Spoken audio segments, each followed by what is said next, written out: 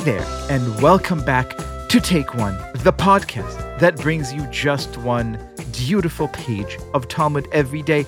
We've been off for a few days celebrating the most joyous holiday of Sukkot, and here we are back on a serious note, because on today's daf, Beitzah 23, well, the rabbis tell us that we should watch out lest we get too comfortable. Have a listen. With regard to the Mishnah statement that Rabbi Elazar ben Azariah's cow would go out on Shabbat with a strap between its horns, the Gemara asks, is that to say that Rabbi Elazar ben Azariah had only one cow? But didn't Rav say, and some say that Rav Yehuda said that Rav said, Rabbi Elazar ben Azariah would tithe from his herds 13,000 calves each and every year, which means that he had 10 times that number of calves alone. Why then does the Mishnah speak of his cow, singular? It's strange. The Gemara answers that it is taught in the Tosefta. This cow was not his. Rather, it was his neighbor's. And because he did not protest her conduct and tell her that it is prohibited to do so, the cow was called by his name to his discredit as if it were his. What a stunning revelation. What a great teaching, that even though you didn't necessarily do something wrong, complacency, convenience, just sitting by and being too lazy to take action are in of themselves sinful, which put me in mind of one of the greatest sermons that I heard this holiday season. You know, we have the benefit of rabbis thankfully saving their sermons and then sharing them with the public. And one in particular, I liked a few, but one in particular really struck a chord with me. I'd like to read a little segment for you. Yet one of the unintended consequences, writes the rabbi who I will soon introduce, one of the unintended consequences is that many people prefer accessing synagogue services from the comfort and certainty of their own home at the time of their choosing. He's talking, of course, about the necessity of Zooming services during a time of COVID. In this way, streaming services is no different than Netflix or Apple Music or YouTube. We watch services when we want, where we want. Don't get me wrong, writes this rabbi. I understand the appeal of waking up late, not getting dressed, not fighting traffic, and not looking for parking. But there's also a danger. If we are not careful, all of services will be streamed more and more. Synagogue buildings will disappear. And I think that will be a tremendous loss.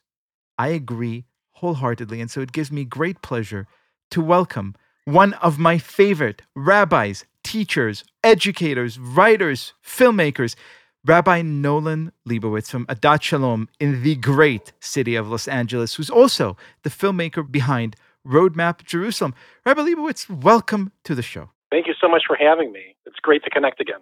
It is an absolute pleasure. I still think very fondly of visiting your beautiful, beautiful shul in your unimprovable city of Los Angeles, which I love so deeply. So I have to tell you, I read this sermon, which you titled provocatively and I think perfectly, Standing Against Amazon Shul, and really thought that it was this tremendously important call to arms against this sense of complacency and just, sinking into convenience, which today's page of Talmud really starkly warns us against. So teach us, give us a gist about what are the dangers that you see and how can we avoid them? Well, first let's start with the page of Talmud. Rabbi Elazar ben Azariah is somebody we should all recognize from the famous band of Rabbi Tarfon, Rabbi Akiva, and Rabbi Elazar ben Azariah from the Haggadah. And he comes to us with tremendous yichus.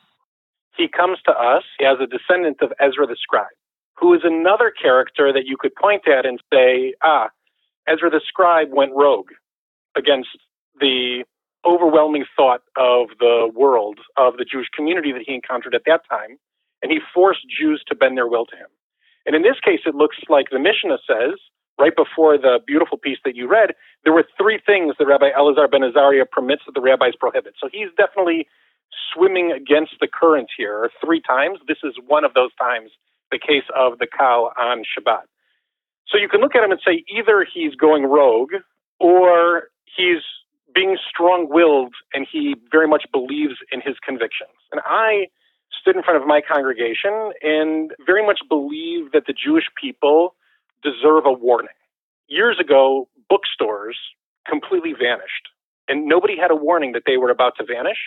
And I think that their disappearance, because Amazon devoured them basically, was really detrimental to our society. Now, do I use Amazon? Of course, like everybody else. I want to make that clear. But the reason I called it Standing Against Amazon Shill is because what Amazon offers in terms of efficiency and lack of human connection in every aspect, whether it be, buying a book or going to its Go store, where you walk in and are no employees working in the store, or their Go grocery stores where there's nobody working and your phone automatically calculates everything you take. What it builds in efficiency into your day, I think actually is detrimental to our social fabric. And I think that the Jewish community deserves a warning that if we continue to prefer this kind of personal choice, this personal convenience and technology over getting dressed and coming to shul and looking for parking and getting up early, I think that we're going to lose something. And I think we're going to lose the merit of synagogue life.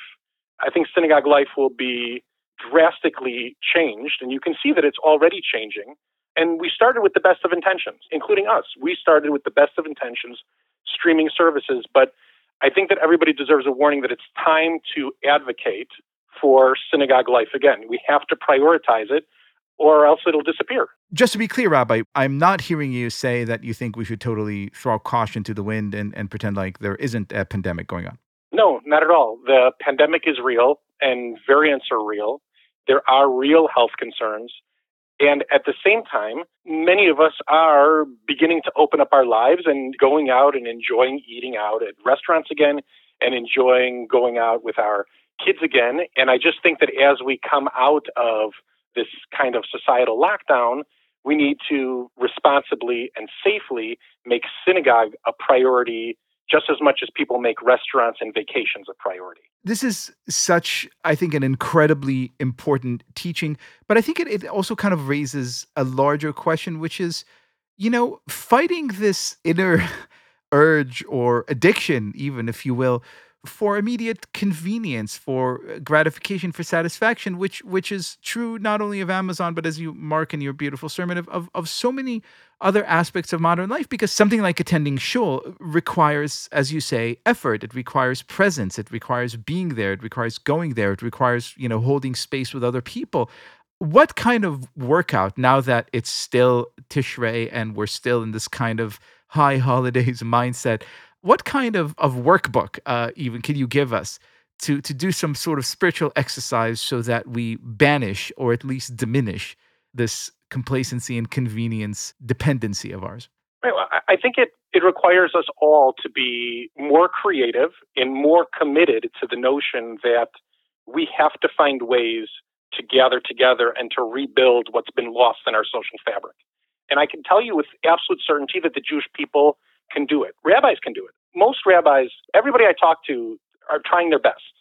They are surrounded by medical experts and community leaders and COVID task forces and all kinds of groups that guide decision-making. But I really think it's time to prioritize now our spiritual and religious health as well.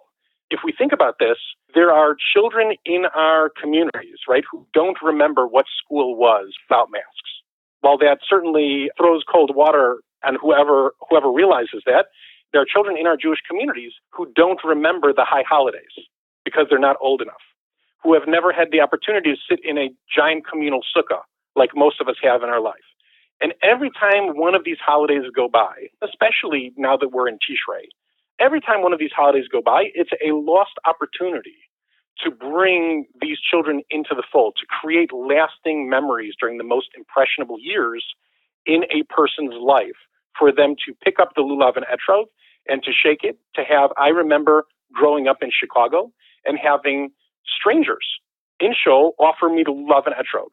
And to think that I was connected somehow with this person that I didn't know in synagogue, and that I would take the lulav and etrog from them, and that it would be passed all around the synagogue for all of us to fulfill the mitzvah, is really a beautiful, beautiful notion that you can't get by standing in your living room and watching the rabbi and the cantor lead services on your TV. Rabbi Amen Selah. Thank you so much for being our guest, and may we all follow your wise advice. Thank you, Liel. Shana Tova to everybody.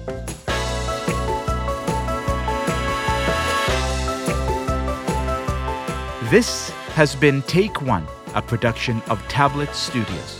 If you enjoy this show, and I hope you do, please go and rate and review us on iTunes or whatever platform you use to listen to podcasts.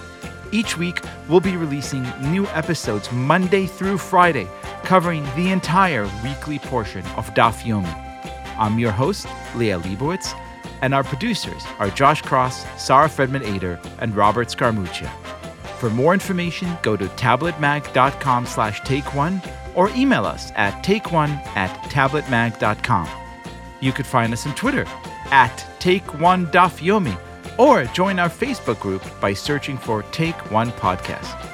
I hope we've made your day a little bit more Talmudic, and we'll see you again soon.